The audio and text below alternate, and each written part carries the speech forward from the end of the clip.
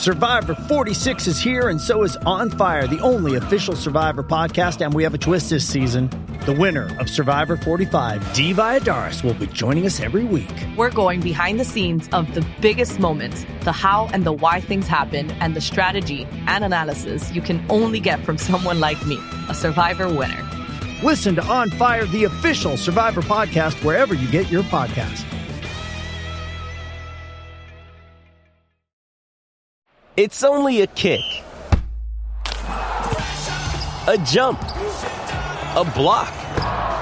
It's only a serve. It's only a tackle, a run. It's only for the fans. After all, it's only pressure.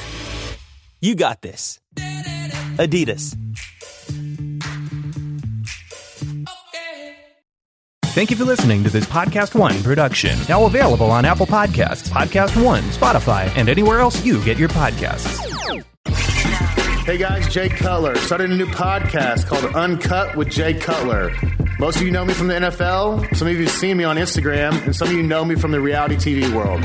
Each week I'm taking you along with me as we discuss football, trending topics, and whatever's going on in my life each week. I'm bringing along people that are special in my life. Former teammates, friends, and some new people that I like and respect. That's what you're supposed to do, right? Podcasting. I think I'm doing this right. Can't wait to get started with you. Go subscribe now. Uncut with Jay Cutler, Apple Podcasts, Podcast One, and Spotify, or wherever you get your podcasts.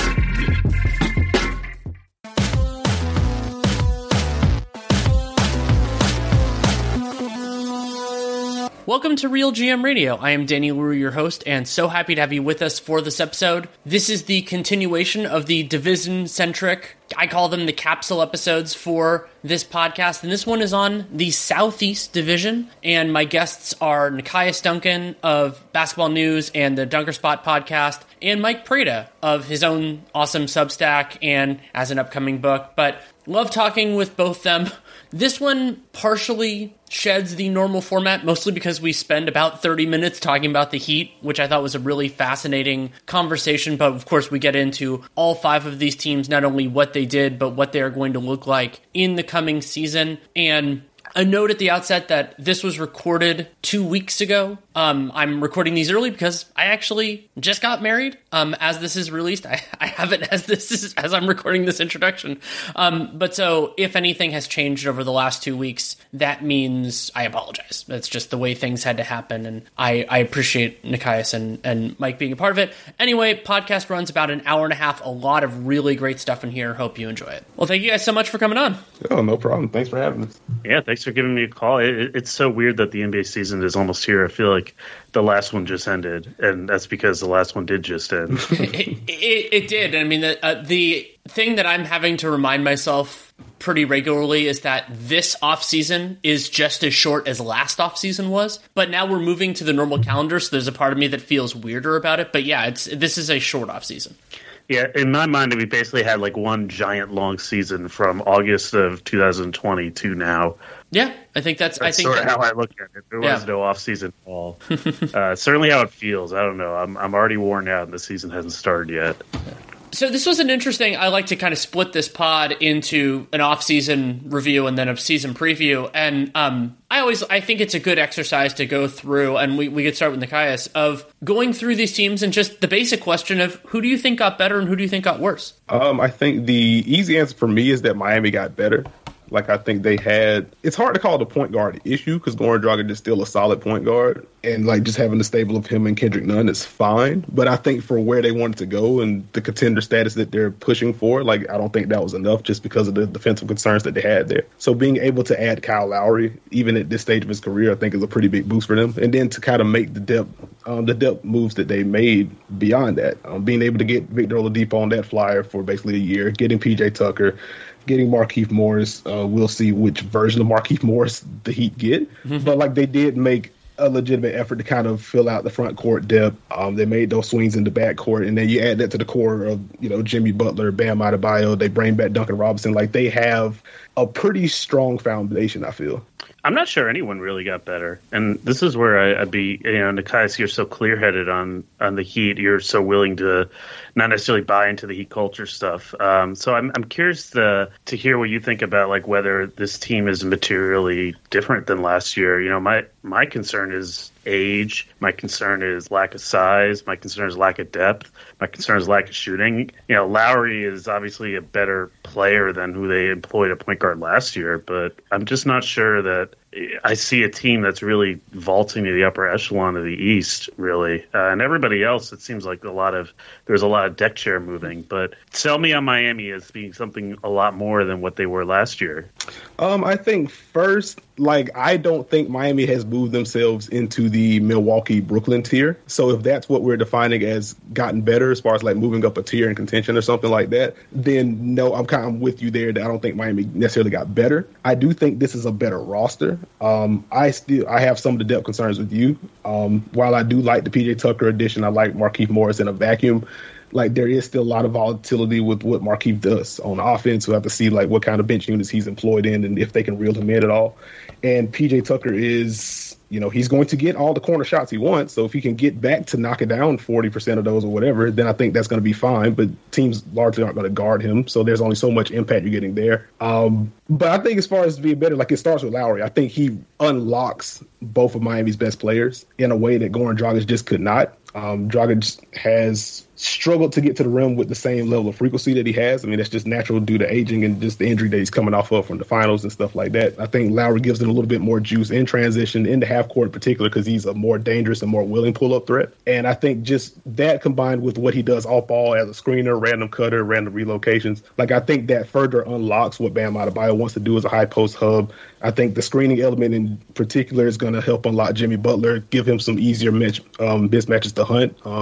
The Butler-Dragic pick and roll was quietly an effective weapon over the last couple of years, and I think Lowry's going to be a better extension of that. Even if he's ghosting some of those screens instead of setting them, he's a more effective movement shooter in that way. So I think that gives Miami another element in the half court. The half court offense for Miami was just really bad last year. And I think what Lowry brings as a pull-up shooter, as a playmaker, and just some of the randomness that he adds, I think he helps that issue just by how good he is, but also how he complements what Miami already has up top. Yeah, I think that's a really good way of putting it. And I'm also more optimistic about how Lowry is going to affect Miami's defense, too. I mean, I think that having another player who is totally capable offensively and can fit in defensively, can do different schemes. I mean, he did that in Toronto and can kind of check all those boxes, then that means you're asking Duncan Robinson, you're asking Tyler Hero to do less, which is good because they can't really do much more defensively.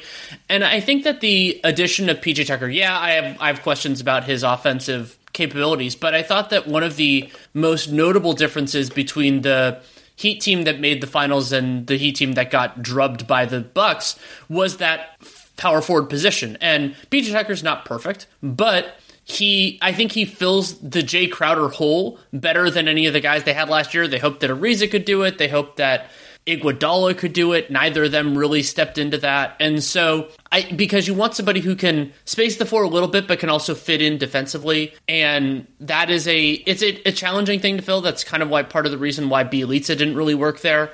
And so they didn't necessarily perfectly answer both questions, but I think they did well. And so if you combine having a better half-court offense, which I agree that was a real limitation of them last year, if you add in an improvement there and you're not sabotaging the defense, I think that's a potent thing. But like Nekias, I'm not moving them into my top tier because as much as their half-court offense is better, I don't trust them as much that way. And also, it's going to be really interesting to see how Miami defends the best teams. What assignments does Jimmy take on? Now, the Bucks are a little different. I'm guessing they're going to use Bam as the primary defender on Giannis, which is going to be really interesting. But, maybe they'll probably use PJ at times. Why not Tucker? Yeah, why not Tucker? Seems like that's what you got him for. Yeah, it could be. It's funny. I actually think that Lowry is going to make a bigger impact on defense and offense, too. It seems to me, in watching Miami over the years, this is a team that has obviously a great defensive identity, but had a big gaping hole. And Nekias, you've written about it many times, that their point of attack defense, guarding perimeter players, unless they were able to play that that zone as effectively as they were, they really struggled to guard, frankly, the Trae Young types of the world, right? I mean, that was one of their big weaknesses.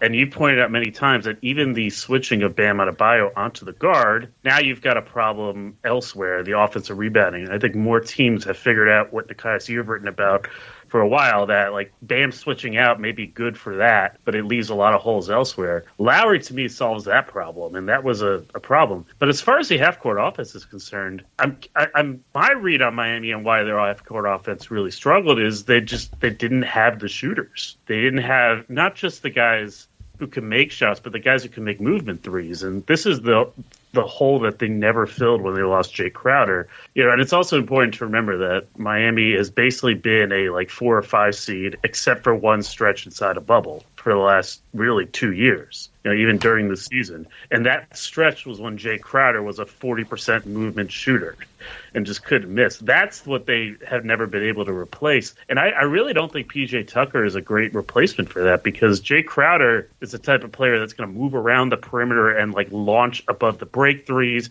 He will put up a high volume of 3-pointers. In addition, PJ Tucker he stands in the corner and he's wide open, and you give it to him and he shoots the 3 and he hits it at a certain point.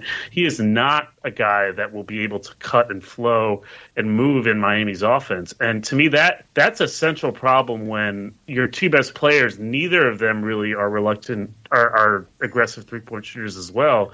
So the big fear to me is that I don't think Miami's really done anything, even though Lowry is better and is a good offensive player. I don't think they've really done anything to solve the issue of all the flow and the quick shot making that they had all of last year. I mean, that was missing, and I don't know if that's coming back. So I'm actually more pessimistic than both of you. I don't think they're better than Atlanta. And I'm wondering if maybe we're getting a little ahead of ourselves and thinking that they're even a lock for the top 6. Wow. I mean, I probably have them there, but it's hard for me to understand how Miami would finish ahead of Atlanta this season. Let's put it that way. I mean, I think Miami's the defense will take another step. I mean, they were 8th last year, so it's not like they were horrible or anything like that. And I think offensively they can be more consistent. One of the challenges though for the Heat, and we've brought up the depth a couple times, is even when you consider how well this organization, so not just the NBA team, but the G League and everything else, have developed guys, is that they don't have as many outs. There aren't as many guys that's if they need somebody, this player could step up. Maybe Max Strus can get there. Maybe Gabe Vincent can get there. I guess it could be Oladipo. It could be Oladipo, but it's there aren't as many the guys that you feel are, and so this is the Heat rotation, and then these are the guys that can step in case of an injury or just have the upside to potentially supplant somebody. It's maybe it's that I'm just lower on this collection of guys. I mean, the front court, they have Markieff and they have Dedmon, who I've continued to like, and maybe Oladipo gets there physically, but I'm not a big KZ Okpala fan really at all. Oh no. And you're telling that hurts. Tyus that. That hurts. I mean, yeah. And so so I'm a little bit less optimistic in that vein than I usually am on the Heat of they have guys that can just next man up that can step in there. So if Tyler Hero has another year like his second year, then who's going to be able to take on some of those responsibilities? That is a challenge for them. I think that's fair. I would say I am anticipating a better year for Hero, just because how could it not be better than the circumstances he had to deal with, kind of being thrown into a new position on top of the shortened off season, on top of the injuries that he had to deal with and the injuries around everyone else. And that's not unique to Miami. Everyone dealt with injury/COVID stuff last year. But I do think for Hero, the career that he's had so far, first year was the bubble experience. So, I don't know. I think having some sense of normalcy is going to help for him. And I think having having Miami set up now that at least one of Kyle Lowry, Jimmy Butler, or Bam Adebayo should be on the floor at all times. I think that takes some of that creation burden off of him. Sure. And I don't think Hero can be a primary guy right now, even for the second unit. But having someone that can take pressure off of him and just kind of limit his responsibilities to that shot making or to the movement shooting if he's off ball, I think that's going to help him in that regard. And Miami does have their candidates for those step up guys. Oladipo is the big one if he comes back whenever he comes back. I'm not sure what the timeline is at this point. Like I've heard after January, I've heard maybe November, December. It's kind of all over the place with him, but like he's the big swing guy for them. The Heat do like Max Strus a lot. So as far as some of those wing minutes and the movement shooting, like Mike alluded to, like I think Strus can provide some of that. But I mean, the fact that it's can provide should be that just kind of leads to the point that Miami doesn't have it firm right now. So I definitely understand the pessimism there. It's also not a lot of two-way guys. It's Lowry is the best two-way guy in the team. So, if you play more offense and you play Hero more, play Hero with Robinson, play Hero and play more Max Strus, now you're really struggling defensively on the wing. But if you play Tucker, you play Morris, you play some of those guys, Okpala if he emerges, now you're struggling defensively. To me, it's interesting we talk about breakout candidates. To me, there's really one breakout candidate that sort of shatters all my pessimism if he does break out another step. That's Bam Adebayo. Yeah. Mm-hmm. Ultimately, so last year he started flashing that mid-range shot. He was very aggressive with it. He hit a pretty good percentage of them. His form looks good. And then the playoffs happened, and they put Brook Lopez on him, and he suddenly forgot all his confidence that he had gained.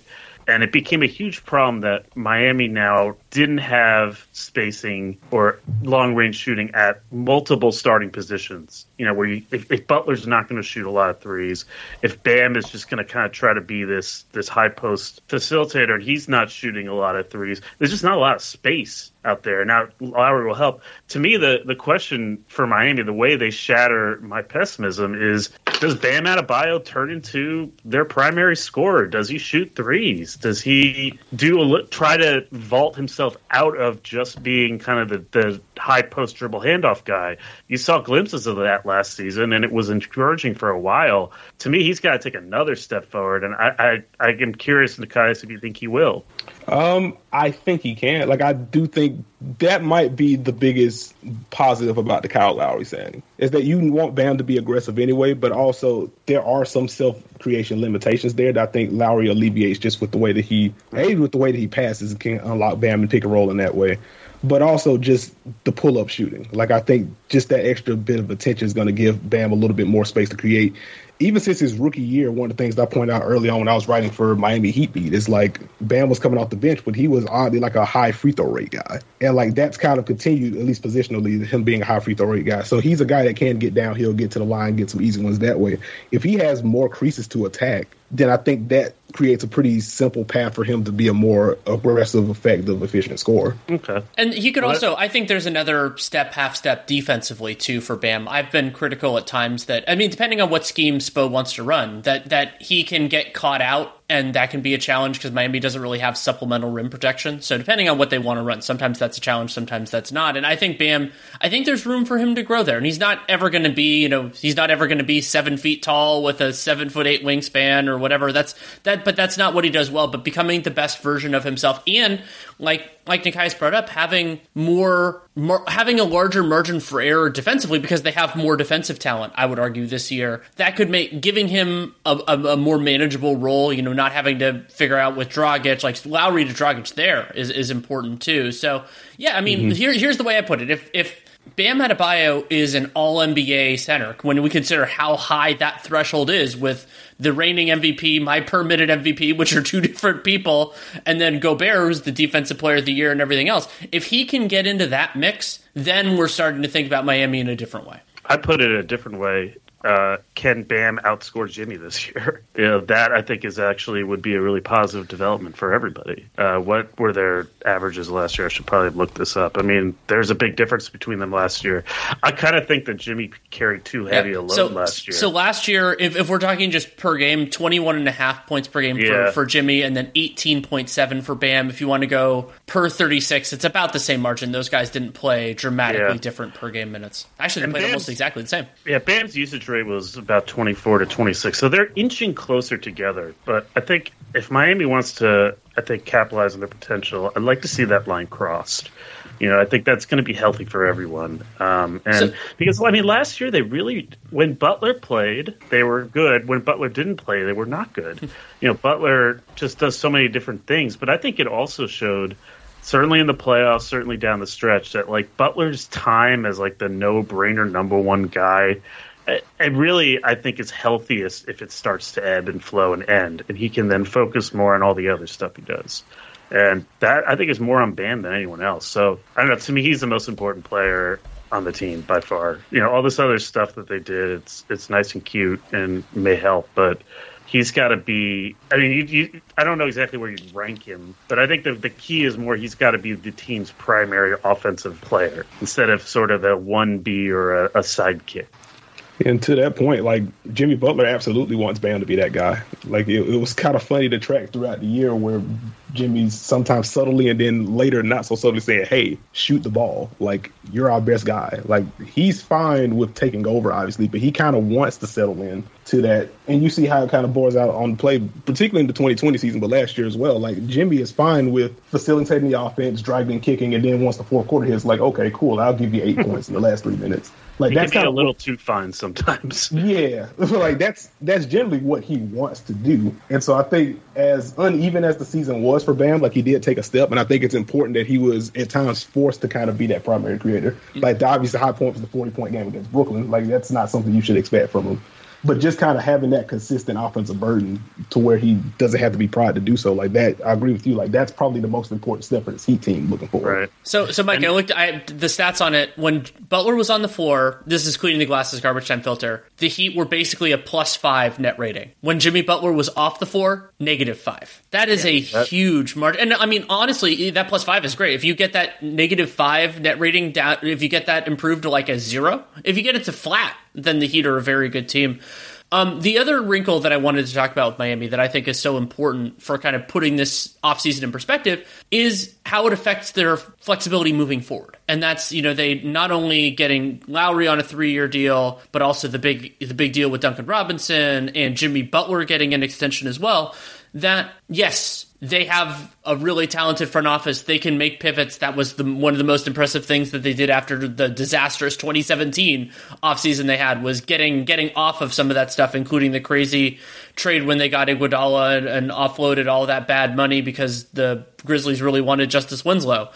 But generally speaking, their intention is for this to be their team for the next 3+ years. And what I'm interested in for you guys is not agreeing or disagreeing that happened, but what did they give up? What was there another path here? Like, maybe you hard play it a little bit with Jimmy and you say, okay, 2 years from now, this is going to be Bam's team. We suffer a little bit, but then we're Miami. We can maybe in 2023, we have a little bit more spending power. We can get into this stuff. And like, maybe then whoever the disgruntled star is, free agency or that, we can do it. Or was it like, this is their best shot, might as well give it their best shot?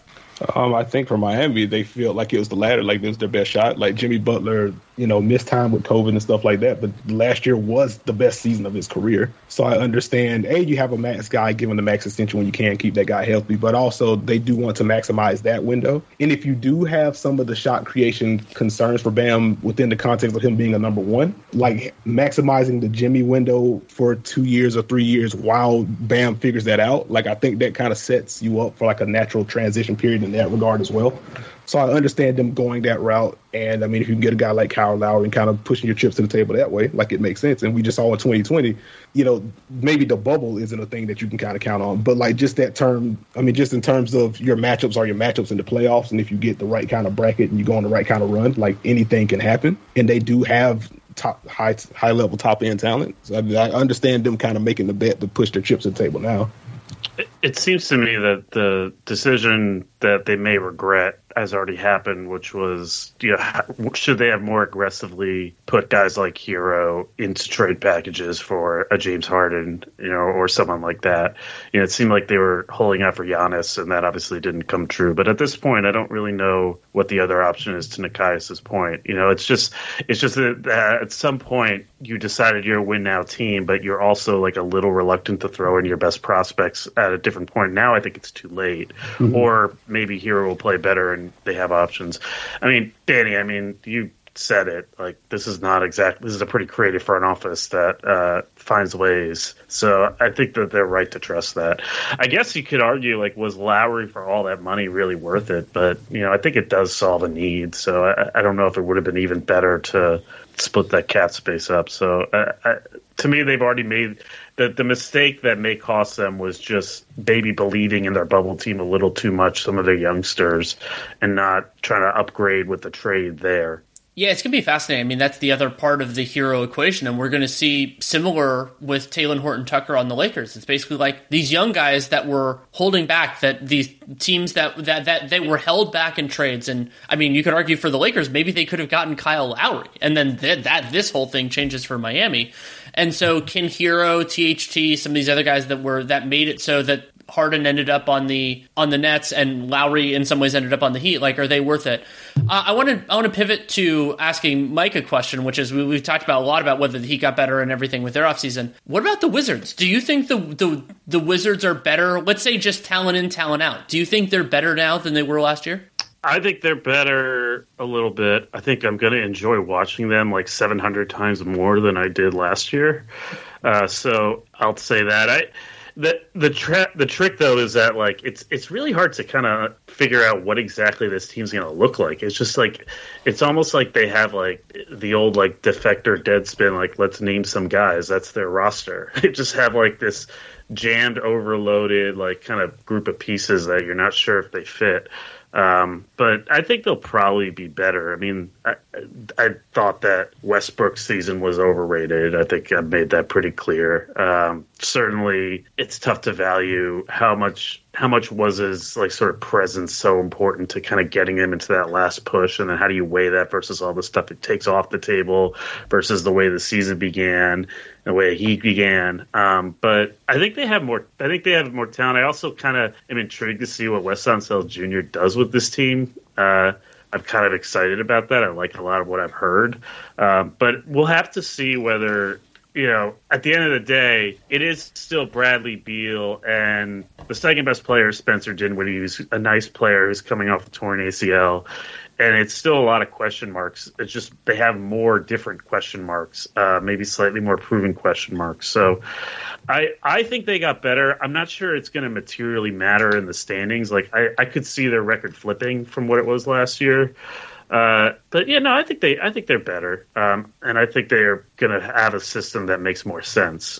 The way I would phrase it, I think they're more balanced because they very much could not defend at all up until that last stretch of the season where they oddly had a fine defensive rating, but like I still didn't love the personnel that they had. So I do think if you're flipping out Russ, like I don't think Dinwiddie is like if he's a better defender than Russ, then it isn't by much. But I do think kind of adding some wing depth there. Getting KCP, getting Kuzma, who's quietly a fine defender. Just kind of, I do like that there was some intention with trying to fix the defensive infrastructure from last year. You would have a better handle on Wes Unseld Jr. than I would at this point because I just don't follow, I don't follow the Wizards as closely as you do.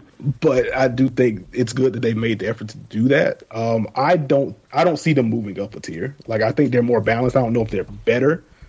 Because, you're banking a lot on Spencer Dinwiddie getting back to kind of destroying worlds at the rim coming off of that injury. And, maybe he gets there. But even if he does, I don't think he provides the same rim volume that Russ does. And from there, he doesn't provide the same level of playmaking that Russ does. So, he could still be good, but I don't know if he'll replicate the kind of impact that Russ can have on the offense in that way. Yeah. No, I think that's probably about right. I don't think they're better than the Heat. As much as I'm down on Miami. Well, so to me, and I think this is part of what will make the Wizards more watchable this year. I think they're really going to miss Robin Lopez defensively. Like that was the underrated part. And Matt Moore and I have had arguments about this in terms of whether Thomas Bryant was looking better defensively in the very short time he played before he got injured. And that was super unfortunate for him. But having Robin Lopez on the floor a lot, I thought that really helped them defensively. Some of the rim protection got better. They were able to rebound better and all that. And now I agree with Nikias that the defense, the perimeter defense, the non-center defense is a lot better. Like they, adding KCP, adding Kuzma, who's a better defender than a lot of guys they had in the rotation. Like those things can make it better. And maybe Gafford takes a big step up. We'll see what Wes wants to do at center. That's going to be a really important question for this team. That's a good question. Yeah, who does he want to play? Because they also have Harrell, and Harrell last year was a part of a successful defense, and part of that for me, like, I give more credit there to Vogel than to Harrell, but maybe that's unfair. Maybe that's just me keeping my previous Harrell can't play defense biases in play, and maybe he showed something. We'll get a nice little piece of data on that. But like, I do like Spencer Dinwiddie. I think that they can do that. But one of the things that I like about the Wizards, and this comes on the heels of what I just talked about Miami, is that they have a lot of options. And maybe this roster changed over the course of the season. The other wrinkle of this is like, I think they're better talent in, talent out, but in terms of whether they'll be better is the question of what happens with Bradley Beal. You know, Beal is extension. I can't remember the exact timing of whether he is extension eligible now or whether he will become it. I could look that up at some point. But basically, there's a distinct chance that he is not a Wizard at the end of the year. Almost every trade where Bradley Beal is no longer a Wizard makes the Wizards worse. But that's a separate thing. I don't think that's as interesting a point, other than it being its own thing. Is just like, how does that play out? I mean, it's hard to know. It's sort of based on the whims of Bradley Beal ultimately, and so far, there was a little wavering at the beginning of the summer. But I think all the trades that they've made, all the moves that they've made, have been blessed by him. So we'll just have to see how that comes out. They're definitely, look, I'll put it this way. They're way better positioned for the future. I mean, they have a lot more optionality. There's no question. So just if you can have that and maintain the type of team you have, that's good.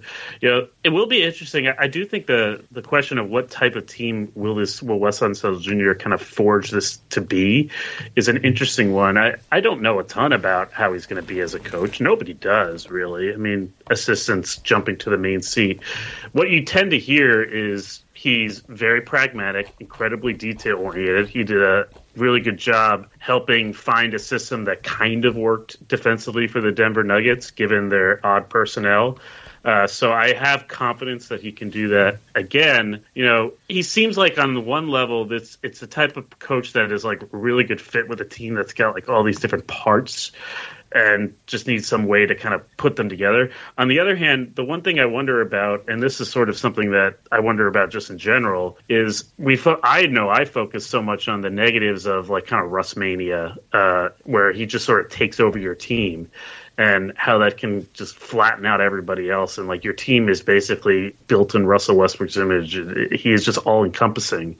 The one upside to that, of course, is that Russell Westbrook is a culture builder. Russell Westbrook is somebody who can kind of define the basics of what you're trying to do. I think there's no subtlety to it. Wes Unseld, I wonder about the opposite problem now, and I'm curious to see how this works out. Where they've got like a lot of interesting pieces. Wes is known for being pragmatic, but what is the style that we're playing? What is the core identity? What is the way we want to play? I wonder what that's going to end up looking like, and if there's a possibility that all these parts will be in service of nothing concrete. But I do suspect they will look different defensively this year. I doubt that they're going to play as conservatively as they did with Lopez on the floor. I could see them playing more aggressively. Also kind of curious what these kids look like. So I think they'll be more interesting all in all. I just wonder if it all adds up, what it all adds up to identity-wise. The last thing I'll say is the one thing I'm also worried about with this team is that it's not a good passing team. They don't have a lot of great passers. So I suspect that they will have nights where they are lights out and they beat teams that they shouldn't beat, but they will also have nights where it looks really stagnant, where the ball doesn't move, where it's a lot of Bradley Beal and Dinwiddie shooting step backs or doing the stuff that West doesn't want them to do. It's just you look around at all the positions, and there's not one guy who's like, that guy's an above-average passer for his position, really, on the team. And I think that will cause a lot of inconsistency. Yeah, I think it's fair. Go ahead.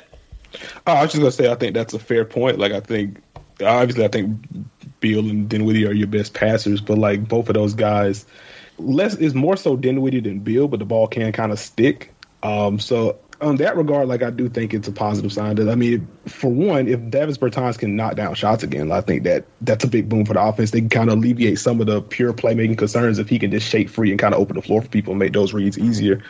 But beyond that, I think, him having a bounce back, having a guy like KCP that can fly off screens for you, like, I think having some more movement guys, even to that regard, replacing Lopez with more Gafford, who is not just a good rim roller, he's a violent rim roller. Yes, he is. If they do keep Montrezl Harrell, he's a guy that gets to the rim fast. And then just the pick and pop nature of Thomas Bryant, depending on how they flow him in there. Like, I think they have built in ways to kind of alleviate some of the playmaking concerns. Like, there is a major drop off from what Russ provides as a passer and a rim threat from Dinwiddie and Beal. So I think having those kind of shooters and having those kind of options to kind of create space in other ways, like, I think they can kind of bend around that. Mm-hmm. Well, and then I think that's right. The other thing that I think is a key, that is a really good question for the Wizards to have, or a good option, is that they don't have none of the guys.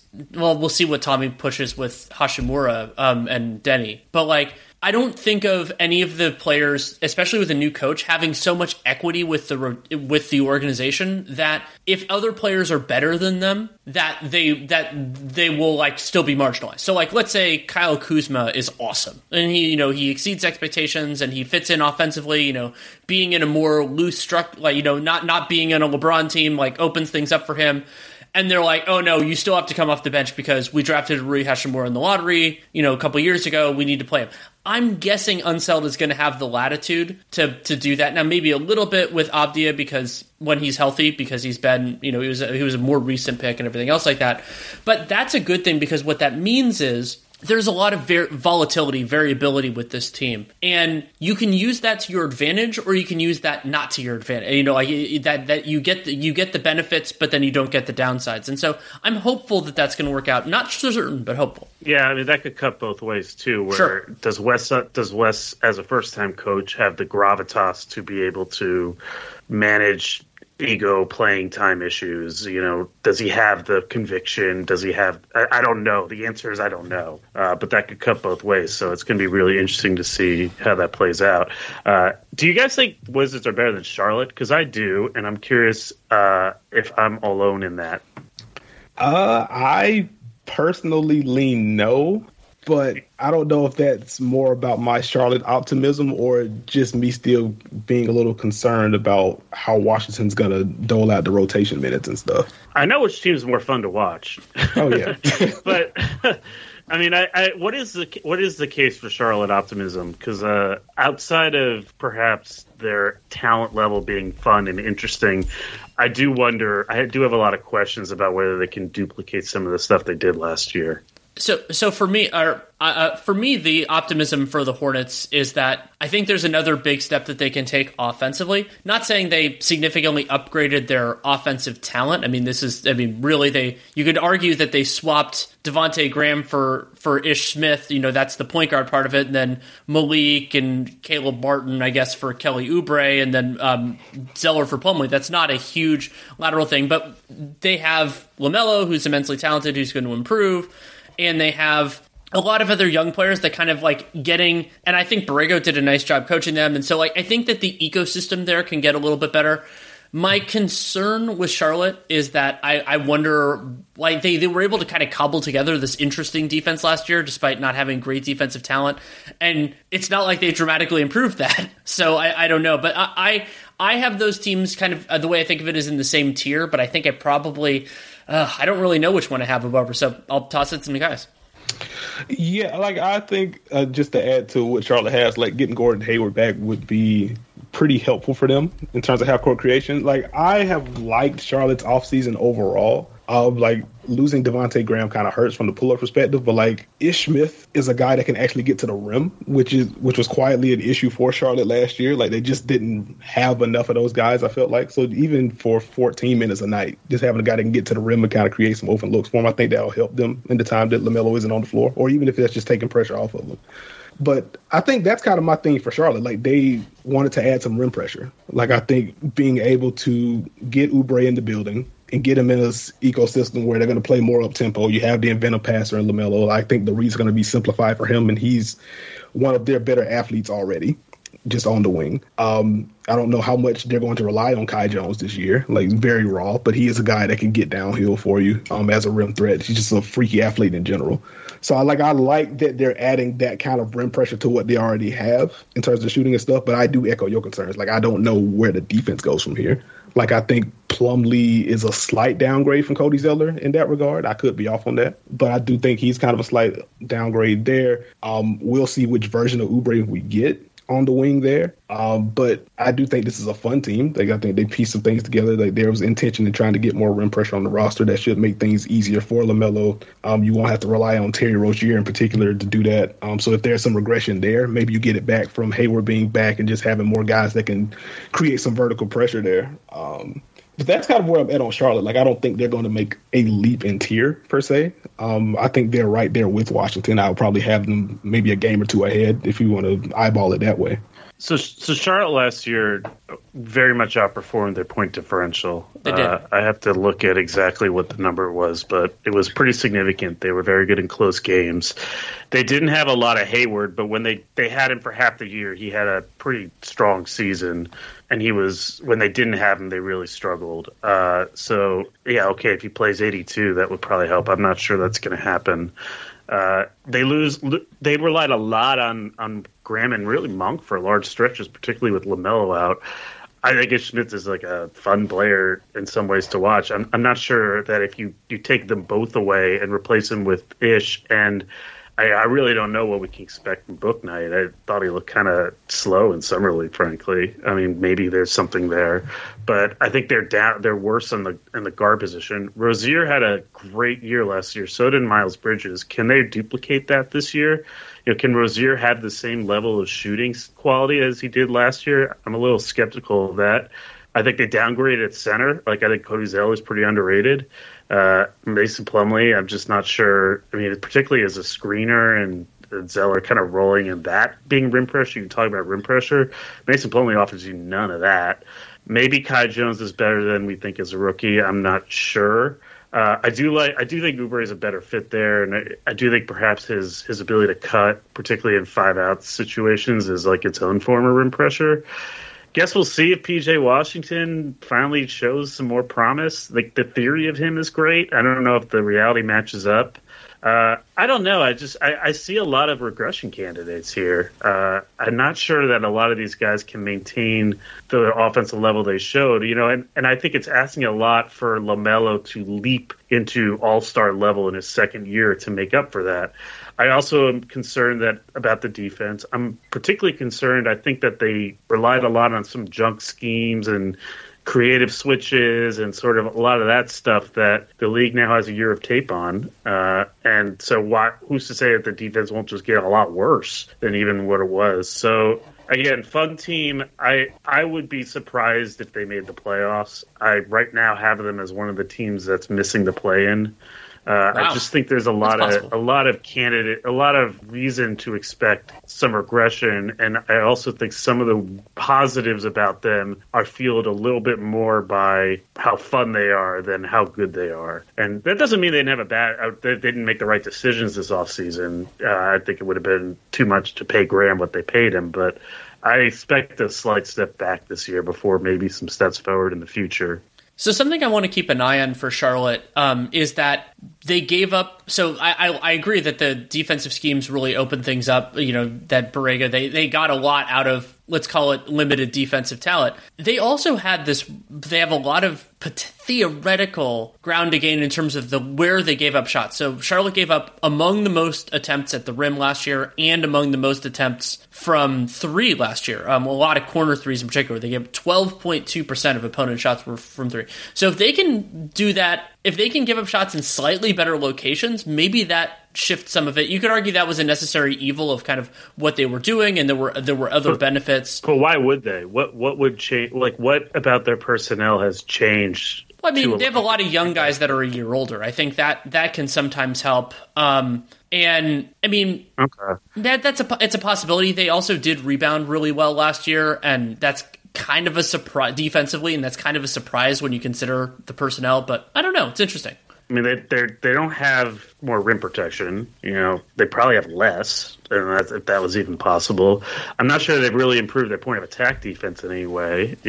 They still have the same set of wings unless Oubre can really capitalize on his potential as a lockdown defender, and I'm just not sure we're going to see that. So other than them just sort of being young, I don't really see why any of that would change. I think perhaps we're kind of getting a little ahead of ourselves with young guys will just improve linearly here. It's fair.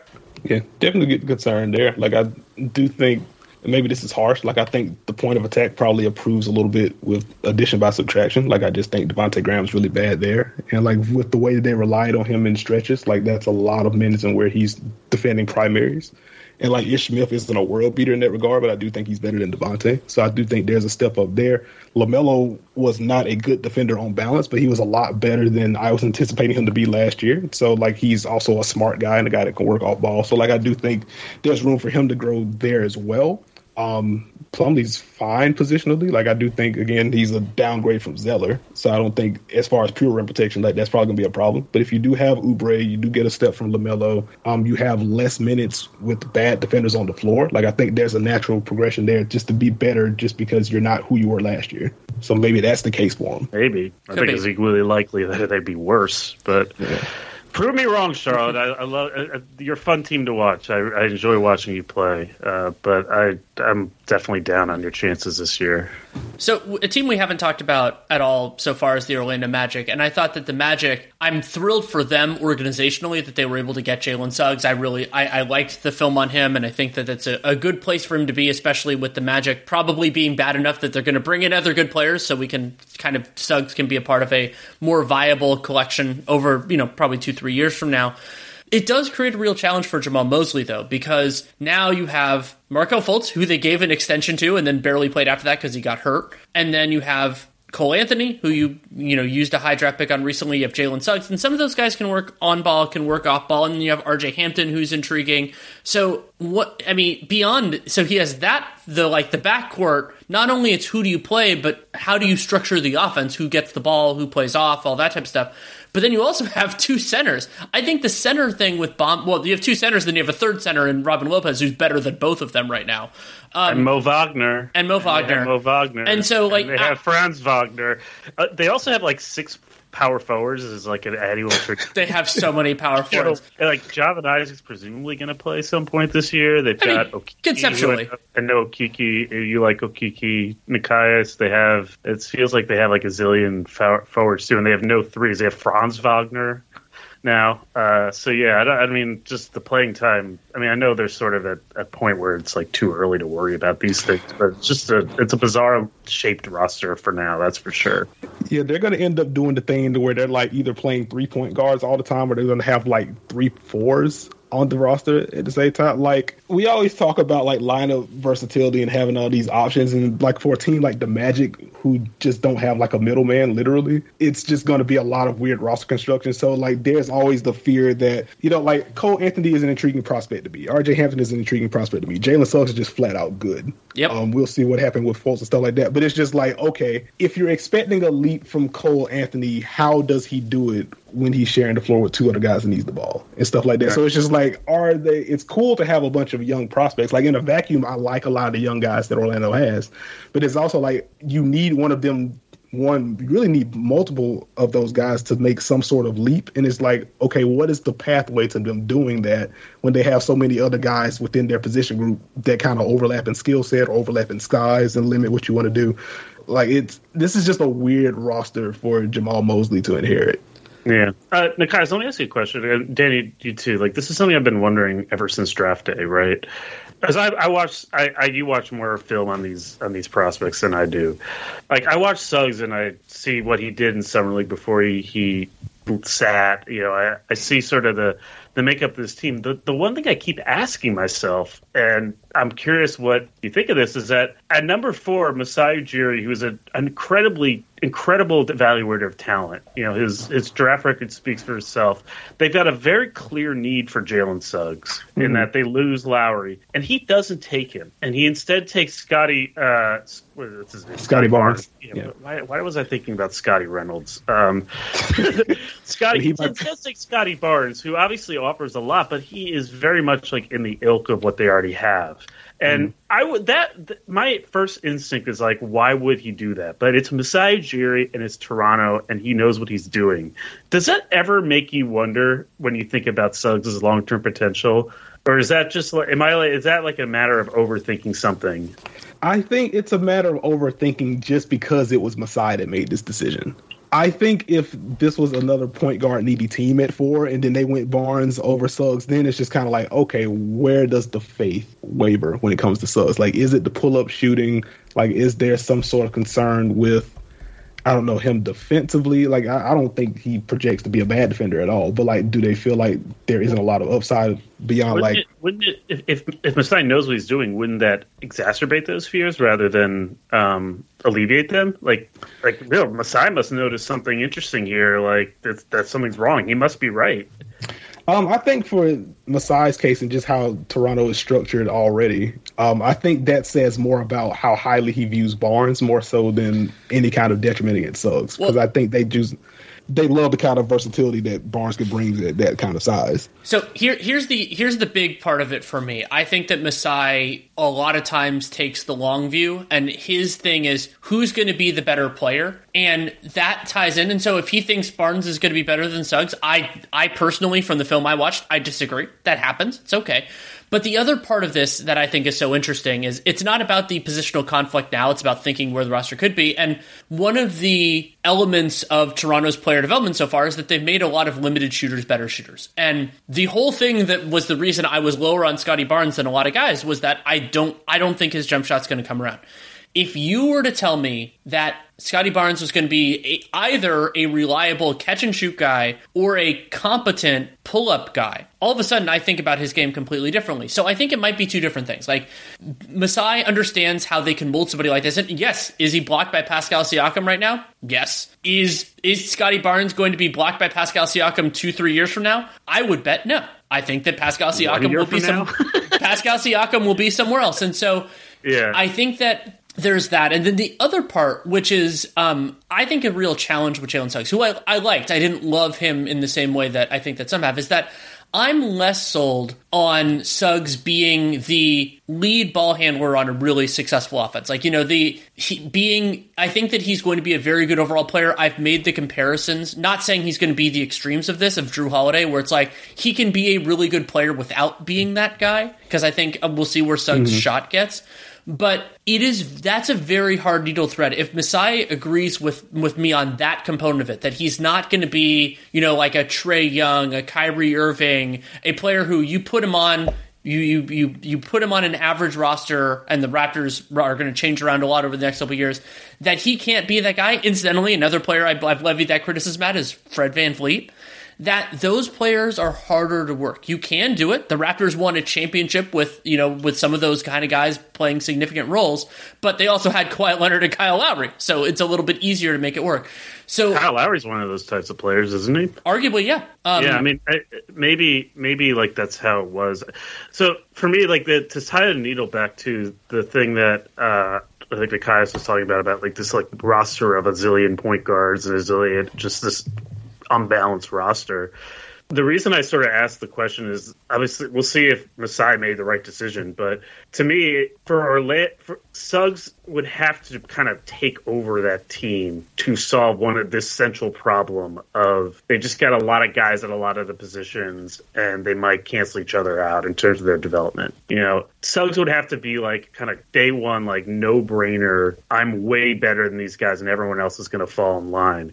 And if a GM like Masai sees Scotty and Barnes at least in the same tier, that calls that into question for me. So from a long-term standpoint, I'm just wondering if Suggs isn't like the guy that just takes over a team, will he become just the next in a long line of Orlando Magic combo guards that don't reach their potential because they're blocked by other guys? that to me is like sort of a long-term question for Orlando, and that's why I sort of posed the question of what does it say about Suggs that Masai pass on him? I think that's a fair concern to have. Like, I'm not 100% sold. I'm not going to pretend like I'm a draft nick or anything like that, but like, I'm not 100% sold on Suggs being like a top 6, top 8 point guard in the league at the high end.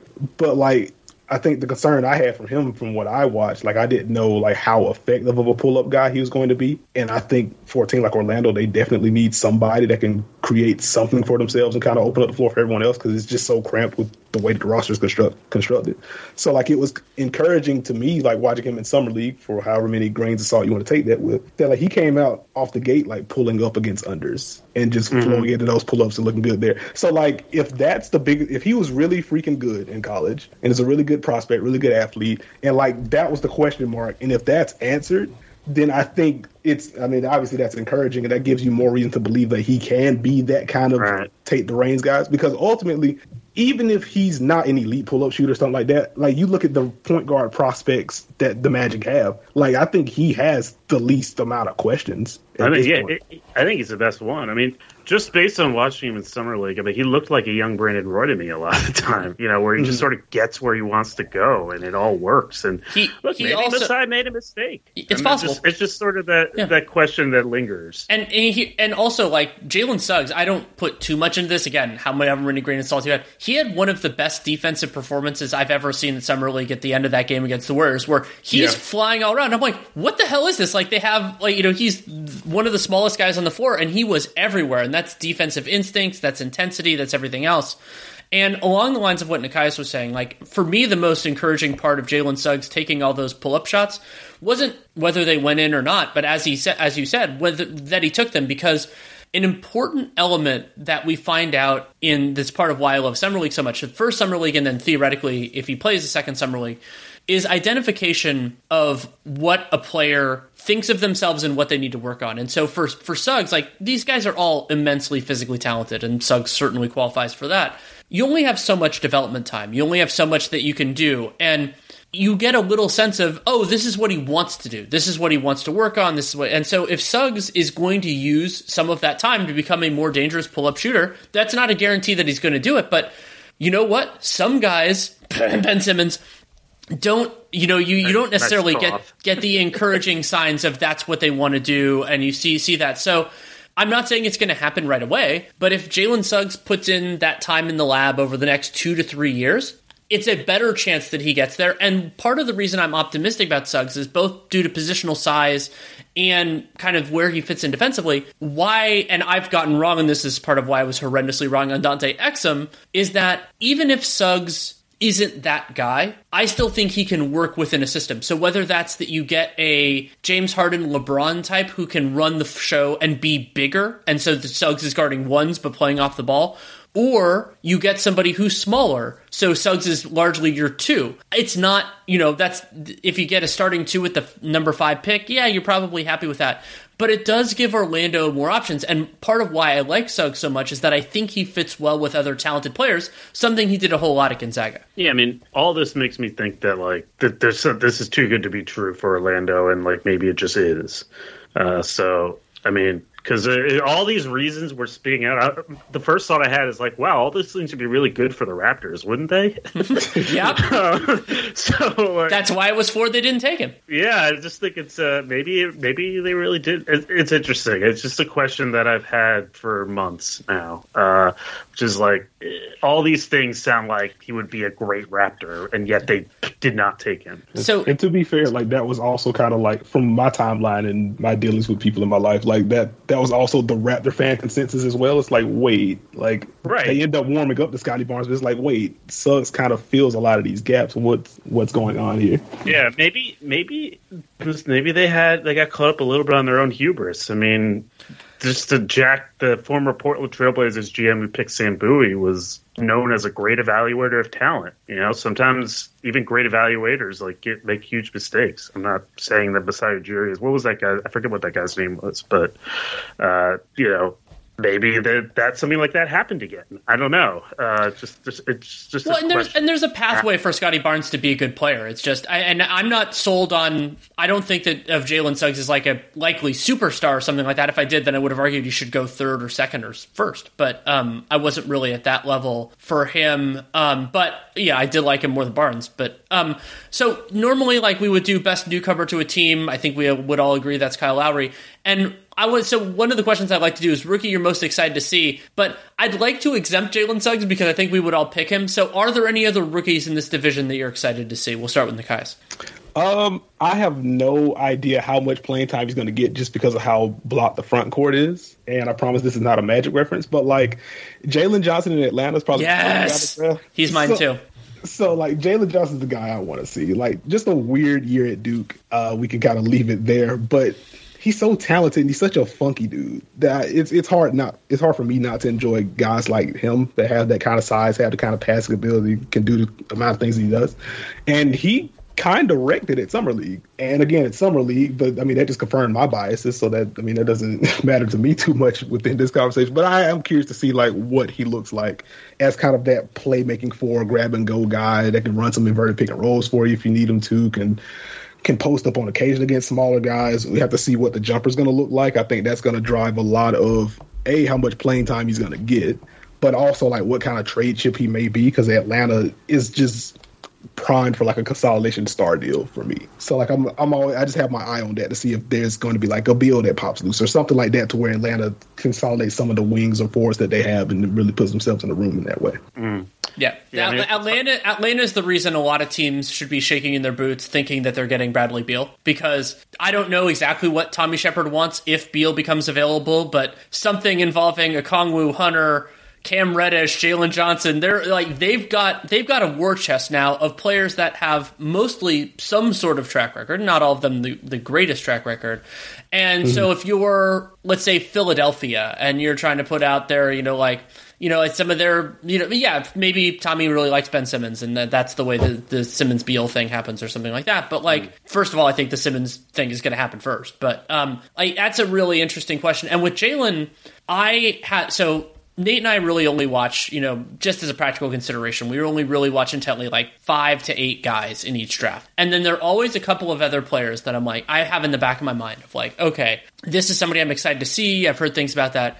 And the first time I saw Jalen Johnson, my immediate thought was, I know what happened to Duke. How the hell did this guy not go in the lottery? Because even if he ends up flaming out, which is a possibility, players that have wing size, and I thought of him as potentially a 4 or a stretch 5. That's how big Jalen Johnson looked to me, who have athleticism and have even some modicum of offensive ability.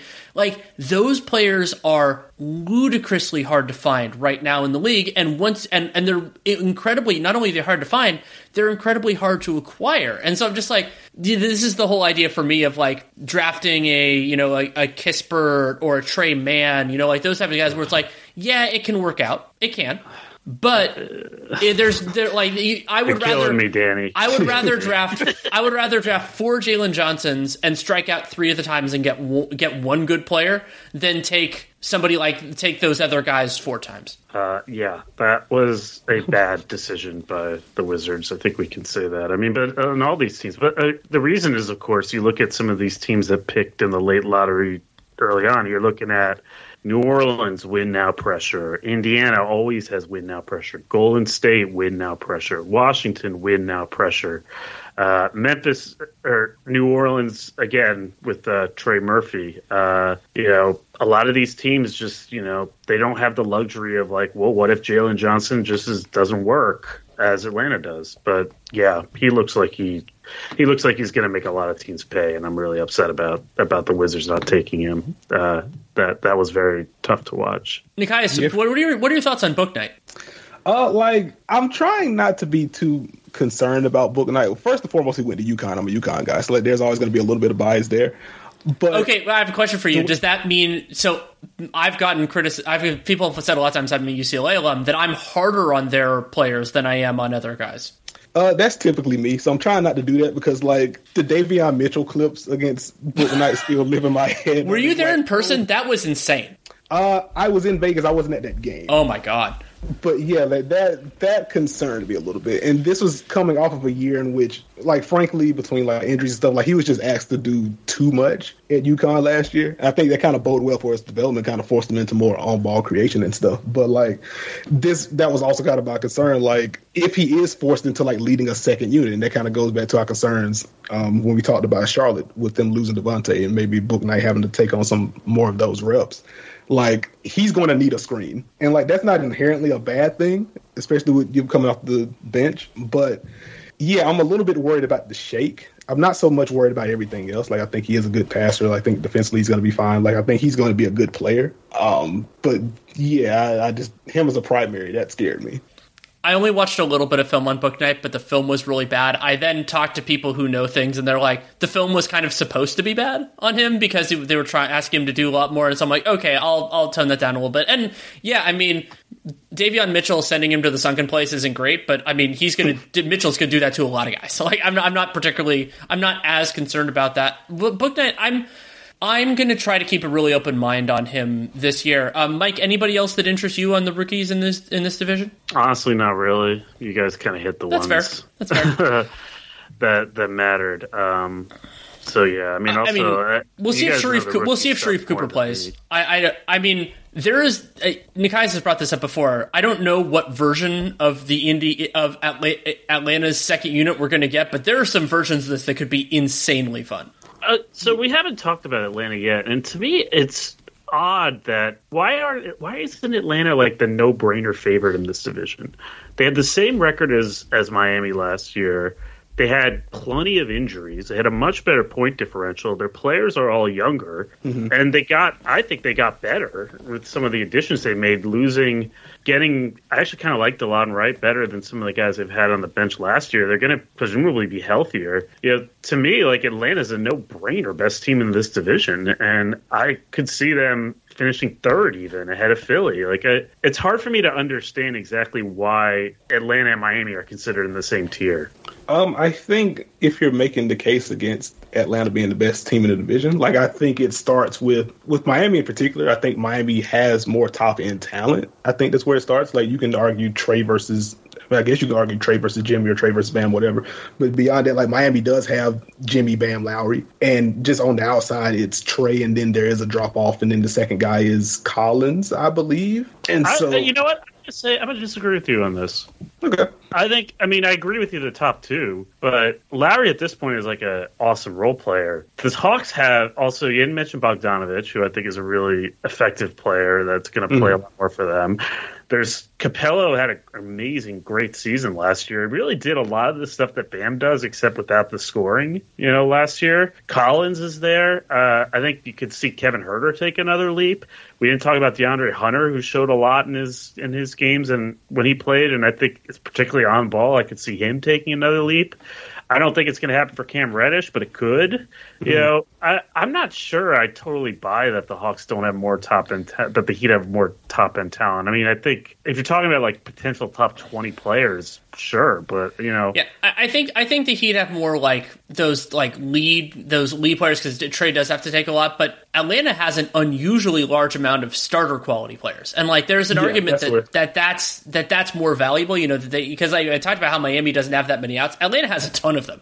I mean, they don't in terms of creation. Trey has to do a lot of that. Bogdanovich can do some, and of course when Lou's out there, he can do some of those guys that they have now take on more of that. They probably can, and Huerter can. Yeah, Huerter certainly can. I think Hunter has shown that. I guess the real question, is whether there's going to be some disease of more stuff going on there, and whether the unrealistic expectations of we went to the conference finals, everybody wants more.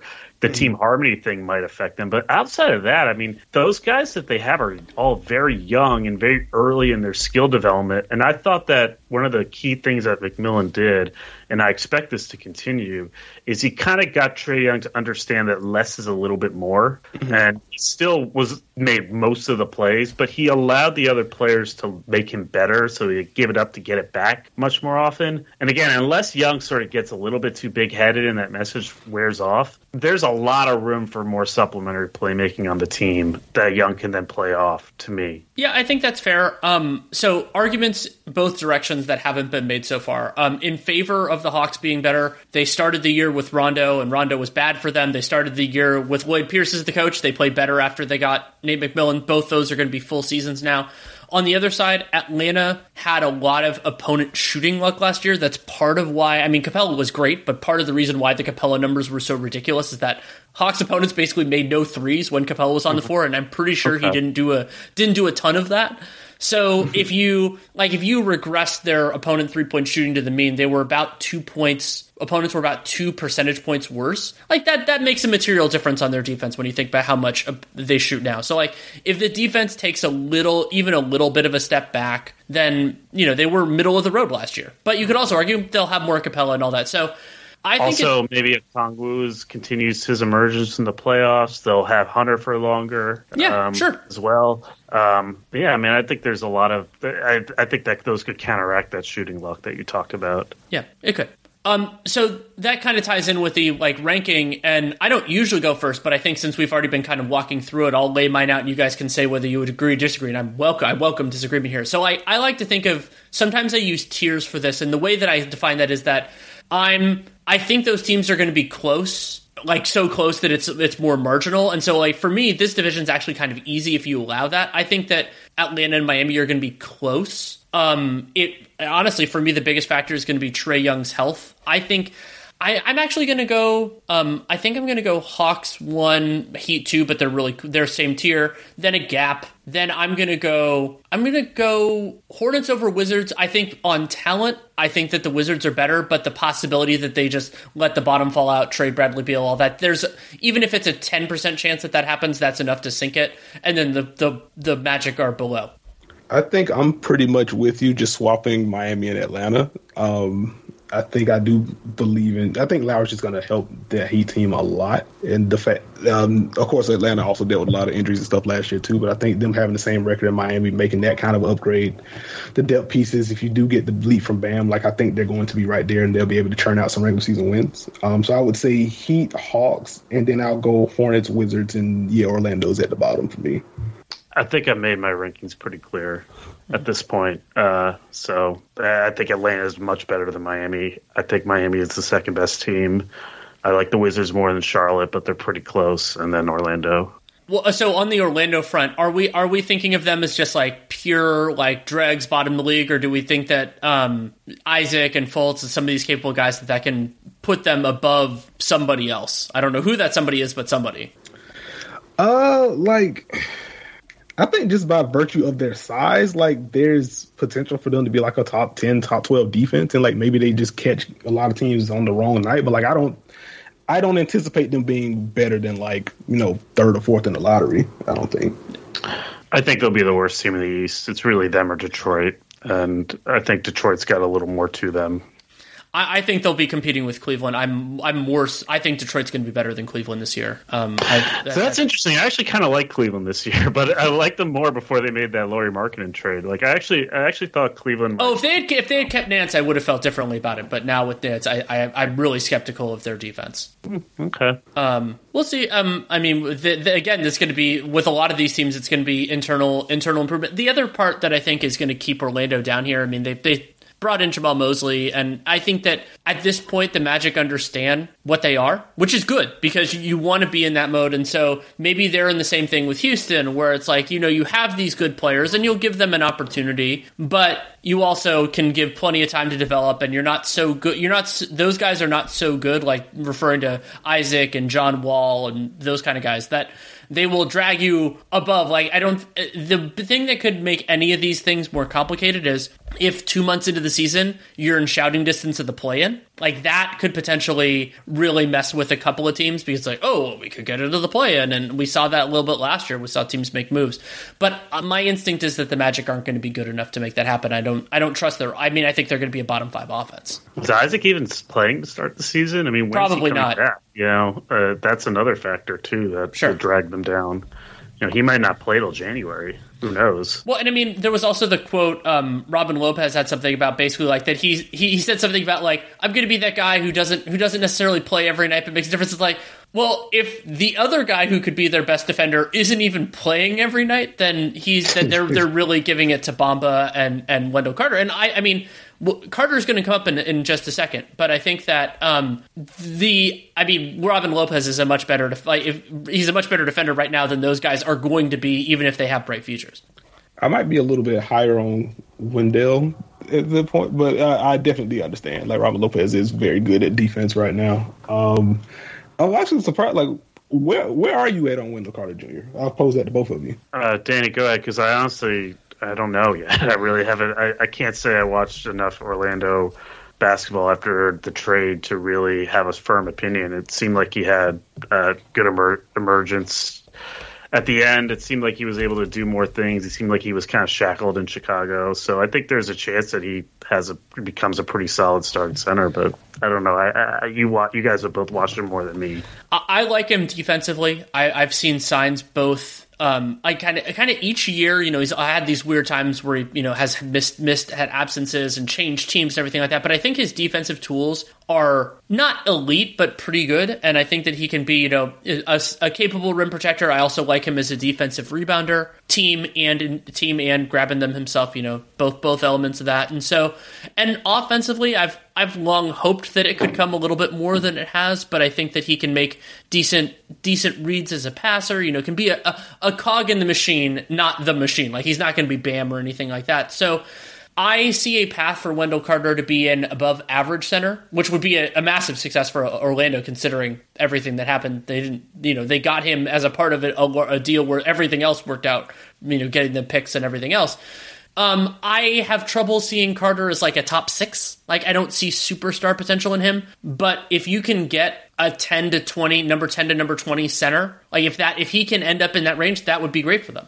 I think that's fair. Like, my concerns are more so on the offensive end. Like, yeah. I just need to know what comes first for him. If it's going to be more of the high post passing being unlocked, then that's where you get the plus value. Or if, now that he's, away from Jim Boylan and that whole era and stuff, like, if Jamal Moses is going to empower him to, like, hey, we're going to be bad this year. We don't want you to just jack stuff. But if you want to get up 3.5 threes a game this year, like, let's see what that looks like. If he's, like, truly empowered to take those shots from the corner or, above the break, if they're doing, like, some delay action or whatever, and he gets those shots, like, if he becomes decent at either of those two things, preferably both, but if he gets one of those, like, I think that unlocks a new level, because defensively, I don't have much questions about him. Like, we've seen him multiple regimes, multiple different rosters and stuff. Like, he's looked good in multiple schemes early in his career, and that's not an easy thing to do as a young big man in the NBA. Like, we've seen with Jim Boylan, the way that they blitz and everything, he looked very comfortable with that.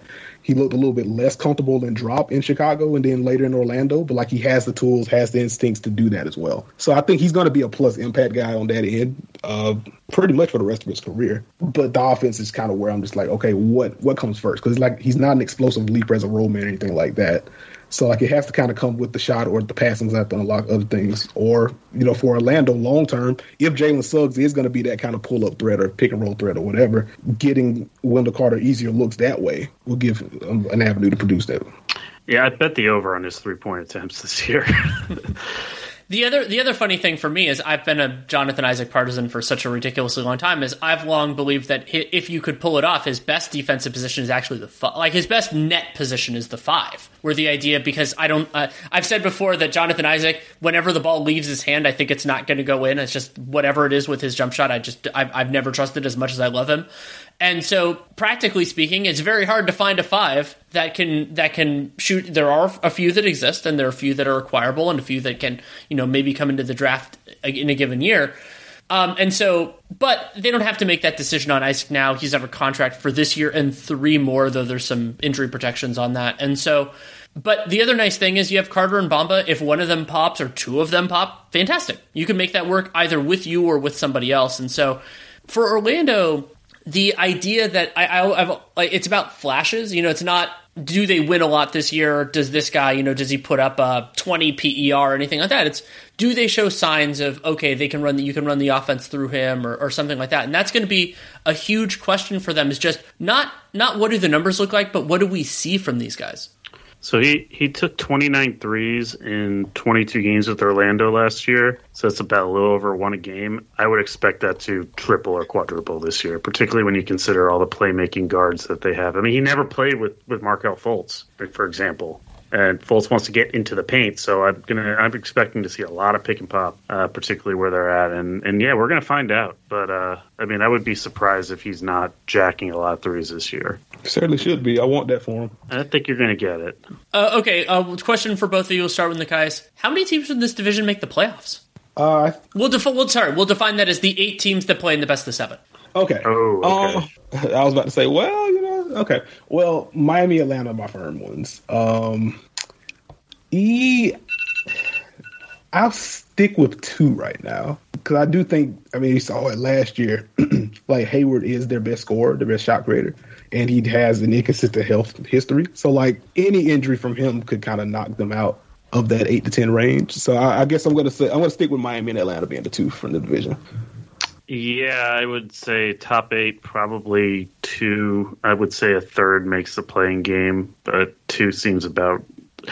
Let's say 2.41.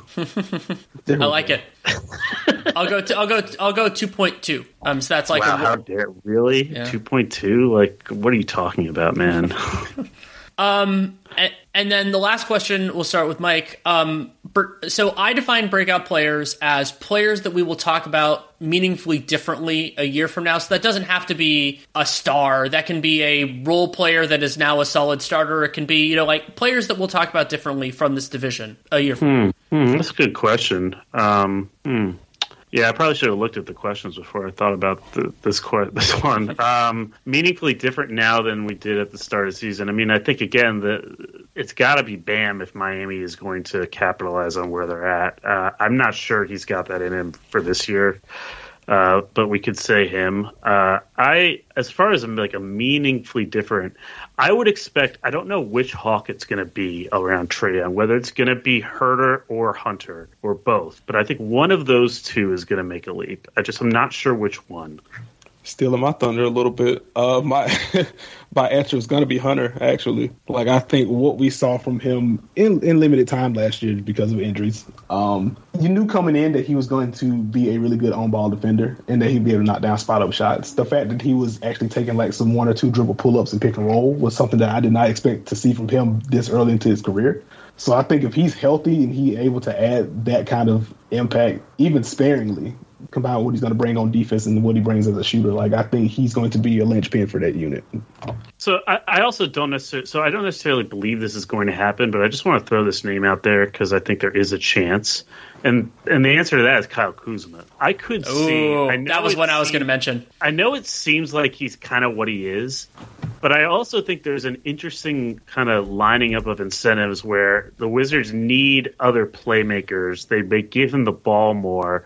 He's going to want to prove that it's a decent ecosystem for him to show some of these skills, whether he has them or not. I could see some stars lining up where we start to think of him as like almost like a bit of a late bloomer, a la like a Caron Butler. When the Wizards acquired him from the Lakers, it seemed like he was maybe more of a finished product then, but it turned out that there was another level there. I don't think that's going to happen, but I think there's a possibility it might. Yeah, we've now talked about my 3 biggest ones, which were Hunter. I think I echo what Nekias said there, and I think that the role that Hunter is going to be asked to fill is something that he's very suited for. And then Kuzma, just being in a different structure, I think is going to open things up for him. And also the defensive gains that he's made in some ways will be more appreciated in Washington than they were in LA because the Lakers had the foundation that they were good anyway. They're going to do that. So I think we might appreciate it more.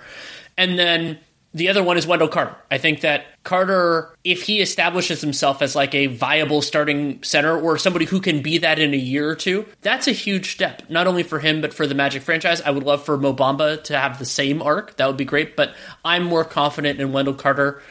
I toyed around with somebody in the Charlotte front court, Miles Bridges, Jalen McDaniels, but I'm not quite sold on all those guys as being able to take another step. I love LaMelo. I don't know that. He might, like, generally speaking, guys that are really good, really young, make bigger steps. But so it might be him, but that also might be LaMelo's 3rd year, not his 2nd. I'm not entirely sure. So this is what I don't understand, right? Neither of you guys said anyone on Charlotte. You just made all those caveats, and yet Charlotte's supposed to be a much better team this year. I don't get how could both of those things be. I don't know that they're going to be much better. I think they'll be okay. we all just said they're not going to make the playoffs. I guess that's fair. I mean, it's just it's hard for me to see like them even maintaining their positioning without a lead from somebody. And if neither of you think they're going to have that, then it seems like that sort of answers that question. I think LaMelo is going to be better. I just don't know if he's going to be, because the threshold for breakout is pretty high for players that are already good. I think there's a distinct chance that LaMelo Ball is all-star caliber this year. Like that would be, and I mean, if he does modest gains defensively, I mean, there's a lot there to like. I think he's on the path. I just don't know whether it's this year or next year. Like, I think if there's going to be like a pure breakout type candidate for Charlotte, like I think kind of has to be PJ Washington. Just him being able to play the 4 or the 5. Like if he takes another step as a creator. I was already kind of teasing clips. I have a piece coming out soon on PJ actually. Like the fact he was taking pull-up threes last year and didn't look out of place doing so, like the offseason of doing that and adding that to his bag, combined with what he already brings, kind of like a dribble handoff guy that can fake and get downhill, can post up small guys, can obviously shoot. Like if he's able to put that together and he becomes like a 16, 17 point per game guy, like I think that changes Charlotte's dynamic a little bit.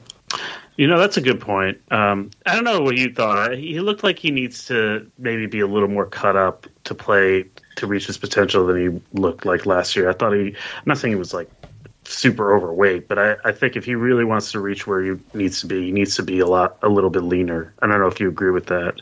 I can see the argument. Like I think the big thing for him, as simple as it is, like is figuring out what position he actually is. Because he feels very 4.5-ish to me, which I think is fine on offense, just because, again, he can post up smaller guys and he can beat bigs off the dribble. Like, he's a very fluid guy with the ball in his hands. But defensively is kind of where I had concerns. Like, Charlotte did have to do a lot of junk stuff on defense last year, and part of that is, like, there's only so much you can do with PJ. Like, he switches because he's mobile, but beyond that, like, I don't trust him as a drop guy. Like, he has the athleticism to play up to the level or play higher, but then the reaction from there is kind of iffy for me. So, like, I think if him being more cut up means he'll be a little bit more staunch and drop, and you can kind of, teach him in that way and give him more reps in that regard, and I think that creates a easier pathway for him. Okay. It's interesting you say, like, the positional is the issue, because it seems like positionally, to me, maybe I'm just thinking about this more on, like, a more less traditional 5-position spectrum. Maybe I've just been writing the book too much, but it seems like his role is actually quite clear. You just sort of described him as a 4.5. I mean, the whole team is set up for him to be a 4.5. Like, they don't have that's exactly what he is. He's a guy that if you play him at the 4, you're playing a more traditional style. When you put him at the 5, you're switching 1 through 5. To me, I just wonder, like, can he switch 1 through 5? I think he needs to get cut up a little more for that. That to me, actually, it's interesting you say that positionally that's the issue. I think it's more, does he have the body to execute the position he's, to me, so clearly needs to be? Gotcha. That's fair. Okay. Either way, interesting breakout candidate. Absolutely. I hadn't thought of him. We've covered a ton of ground. Is there anything else Southeast that you guys want to discuss, or have we hit everything? Go ahead. No, I was just going to say touting Atlanta again. I just think that we may, just because like the run they had was like ahead of schedule in the playoffs, I think that we can lose sight of the fact that they got the regular season they did despite a lot of things going wrong that probably won't happen again. So I think it's both true to say that they're not going to make the conference finals again and that they're going to be a lot better than they were last year. And I think it's easy to focus too much on the first one than the second one. I'll say just for my brand purposes, I would not at all be mad if Atlanta's like the 3 seed and they get a bunch of home playoff games. I'll definitely be in Atlanta for that. Mm-hmm. Yeah, I'm looking out for you, buddy. There we go. we get an Atlanta-Miami 4-5 matchup. I'm in heaven. Oh, that would be really fun. Like, and along those lines, I just looked it up. 3-6? What about 3-6? I like that as a 3-6 series. I mean, either way, if I get a first round series between those two or a second round series, whatever, like that's fine. I just wouldn't be home. Yeah. Then we get Philly Boston. No, then you have how about the real fun of an Atlanta Charlotte 1-8? Jeez. I'll sign up for 4 games of LaMelo and Trey. That's fine. Yeah. That's. I'm excited to see. Like, I mean, I brought up the idea of breakouts of like how you see things differently. Like, we're gonna have some really like notable shifts potentially in some of these teams. Like, how are we feeling about the Hawks? How are we feeling about the Heat? Because like, I would say if the Heat have the season, it kind of feels like we're all in a relatively similar line on it. Like, if the Heat have that kind of season, I think that's going to be pretty deeply disappointing especially for the people who really believe in them. But like, if they're the fourth or fifth best team and they get knocked out in the first round, or maybe they eke into the second and they get waxed by like the Nets or somebody, like if that's what they do, my assumption is that this is going to be the best year of this iteration of the Heat. That this is like, that with Lowry and Butler, those guys are aging. Yeah, Bam's going to get better, Hero's going to get better. But like, if this is the best year of it and that's what they are, I think that's going to be pretty dispiriting. Well, I think they're going to be pretty disappointed then. I guess we'll see. I mean, what's the path then to make the conference finals? I guess I just have trouble seeing that. Maybe I'm wrong. Maybe I am too hot, too low on some of the age. Well, I don't think it's through Brooklyn. I'll put it that way. And I don't think it's through Milwaukee either. I mean, they got waxed by the Bucks last year, and the Bucks. What is the reason for the Bucks to be dropping off? Really, and if it's not through Philly, if it's not, I don't know. I have a hard time seeing really much. They can't possibly put up a worse fight against the Bucks than they did last year if they play them. But I don't really see a way that we're going to get 2020 again. Yeah, I think the case for Miami, like just zooming out, it's elite defense. It's a top 15-ish offense. Just with what Lowry provides, you get the bump from Hero. And it's just going to be the matchup game for them because, again, like I don't put them in the Brooklyn-Milwaukee tier. Well, for me, the Milwaukee-Brooklyn tier. So I don't put them there. It just becomes a matchup thing for them. Like, full disclosure, Milwaukee is my pick out the East right now. Ooh. So, like, I don't think that, Miami's best case to, making the 2020 run would be with Milwaukee. Like, I think they'll still have some more things to exploit than they would against Brooklyn in particular, because Brooklyn just has the firepower that Miami can't match. And you can at least make the case for Miami kind of junking things up defensively for Milwaukee. But I think, Eastern Conference Finals and losing to either of those two teams is kind of their ceiling for me right now. And that's best case. Yeah, I mean, look, if it happens, great. I'm sure. I can. Again, the only way I think it really happens is if Bam takes another big leap, which could happen, but I'm not sure it's going to be big enough. Well, I'm super excited to see it, and thank you guys so much for taking time to come on. That was a lot of fun. Yeah. Thank you. Thanks for having us. Thanks again to Nekias Duncan and Mike Prada for taking the time to come on. You can read Nekias' words at Basketball News. You definitely should. He's one of my favorite writers, and you can check out the Dunker Spot podcast that he does with Steve Jones Jr. as well. And for Prada, you can check out Prada's Substack, which you can get on it's mikeprada.substack.com, and the awesome Prada's picture is one of my favorite things that's out there, visually and with the writing that he often accompanies it. And Mike's he's announced that he's working on a book. I don't think there's a published date yet, but really excited for that. We've talked a little bit about it, and you can follow Mike Prada at Mike Prada NBA, MikePrada NBA.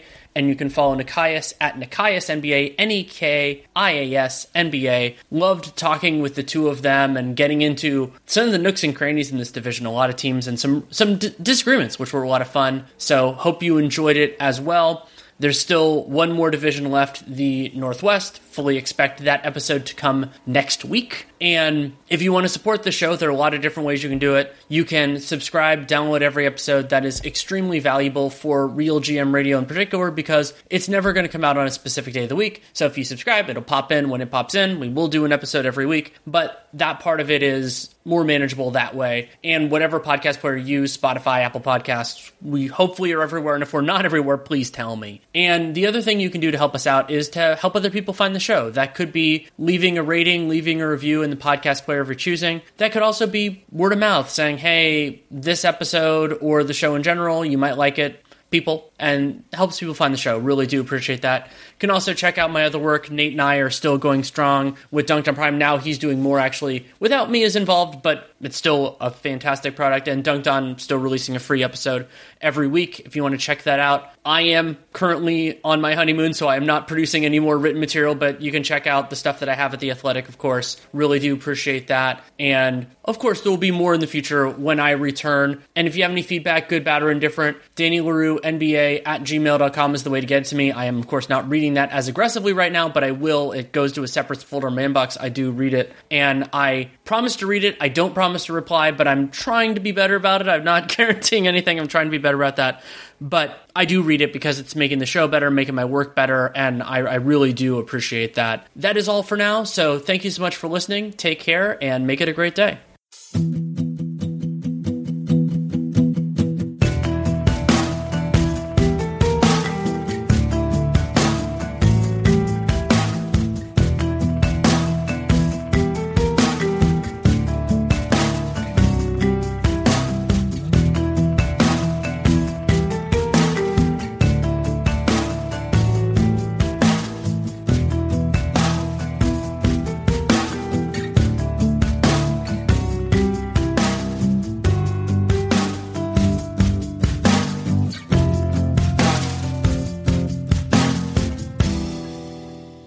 For the team.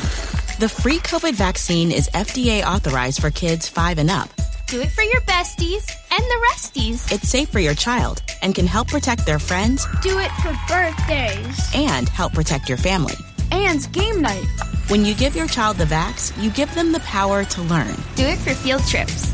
And campouts. To experience. And big hugs. And to be a kid. Get your child vaccinated and give them the power. Paid for with Pennsylvania taxpayer dollars. If you're struggling with alcohol or drugs, Recovery Centers of America can help. The holidays are over, the new year is here, and the time to act is now. Expert private care at Recovery Centers of America will get you on the road to recovery today. So call 1-888-RECOVERY now. At our fully accredited world-class treatment center in Monroeville, Pennsylvania, you will be treated with compassion, dignity, and respect by our dedicated team of professionals. You will also benefit from specialized programs, 24-hour medical care, and the comfort of our outstanding facilities.